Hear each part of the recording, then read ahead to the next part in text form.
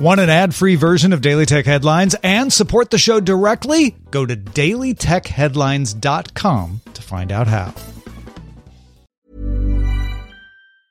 I'm Sandra, and I'm just the professional your small business was looking for. But you didn't hire me because you didn't use LinkedIn Jobs. LinkedIn has professionals you can't find anywhere else, including those who aren't actively looking for a new job, but might be open to the perfect role, like me.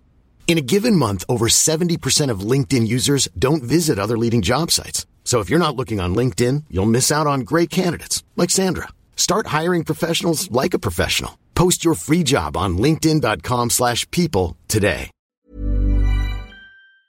My business used to be weighed down by the complexities of in-person payments. Then, Stripe Tap to Pay on iPhone came along and changed everything. With Stripe, I streamlined my payment process effortlessly. No more juggling different methods. Just a simple tap on my iPhone and transactions are complete. What's truly remarkable is how Stripe caters to all my customers' preferences. Whether they're using cards, Apple Pay, or other digital wallets, Stripe ensures a smooth checkout experience every time. Setting up Stripe was a breeze, taking just minutes to get up and running. From local markets to global retailers, Stripe helped me expand my reach and grow my business with ease. To learn how Tap to Pay on iPhone and Stripe can help grow your revenue and reach, visit stripe.com/tapiphone. These are the Daily Tech headlines for Friday, July 21st, 2023. I'm Rich Straffolino. OpenAI launched custom instructions for ChatGPT Plus subscribers as a beta feature. This lets users set baseline context for conversations by default with the chatbot, so you could specify things like a use case, a tone, or a length as examples.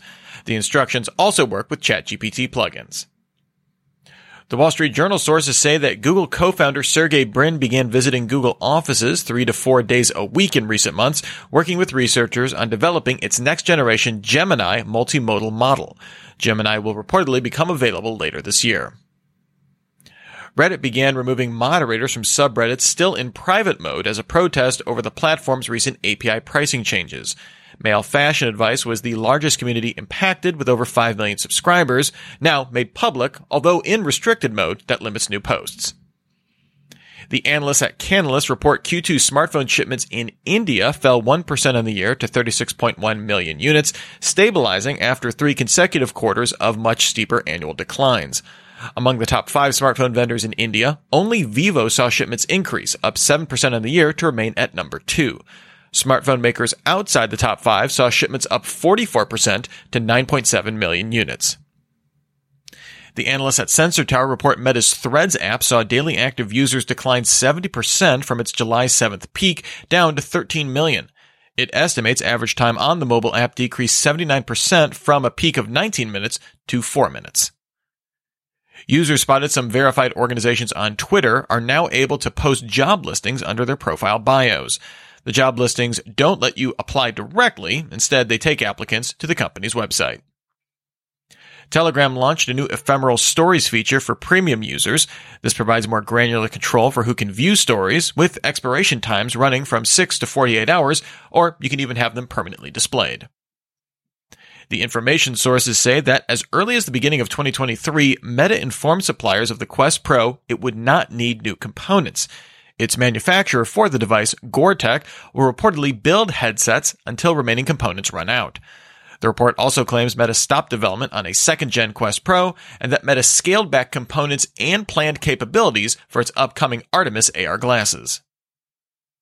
Microsoft filed a motion to withdraw the U.S. Federal Trade Commission's lawsuit to block its acquisition of Activision Blizzard. The FTC responded with no objection to the motion. The FTC could still refile a challenge to the merger. GitHub launched a limited beta of its Copilot chat feature for all business users through Visual Studio and Visual Studio Code. The tool is contextually aware of code in an editor and provides real-time guidance, analysis, and suggestions. The developers of the Dolphin emulator announced they've abandoned their efforts to list the software on Steam. Dolphin emulates the Nintendo GameCube and Wii consoles. According to emails seen by The Verge, Valve told the Dolphin team it needed to get Nintendo's approval to list the software. Dolphin remains available for download on its project site. And finally, Samsung will hold its next Unpacked event on July 26th, live stream from Seoul, South Korea at 7 a.m. Eastern. Based on teasers from Samsung, it's expected to announce the Galaxy Z Flip 5 and Galaxy Z Fold 5. Remember, for more discussion of the tech news of the day, subscribe to Daily Tech News Show at dailytechnewsshow.com. Just wanted to let everyone know you'll be hearing less from me here on Daily Tech Headlines, but I couldn't be more thrilled that Megan Maroney and Rob Dunwood have joined Tom and Sarah to bring you the headlines every single day. The show is truly in the best hands possible. It's been a privilege to work on this show. With that, thanks for listening. We'll talk to you next time. And from all of us here at Daily Tech Headlines, remember, have a super sparkly day.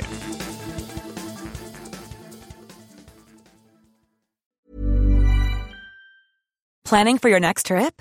Elevate your travel style with Quince. Quince has all the jet-setting essentials you'll want for your next getaway, like European linen, premium luggage options, buttery soft Italian leather bags, and so much more. And is all priced at 50 to 80% less than similar brands. Plus, Quince only works with factories that use safe and ethical manufacturing practices. Pack your bags with high-quality essentials you'll be wearing for vacations to come with Quince. Go to quince.com/pack for free shipping and 365-day returns.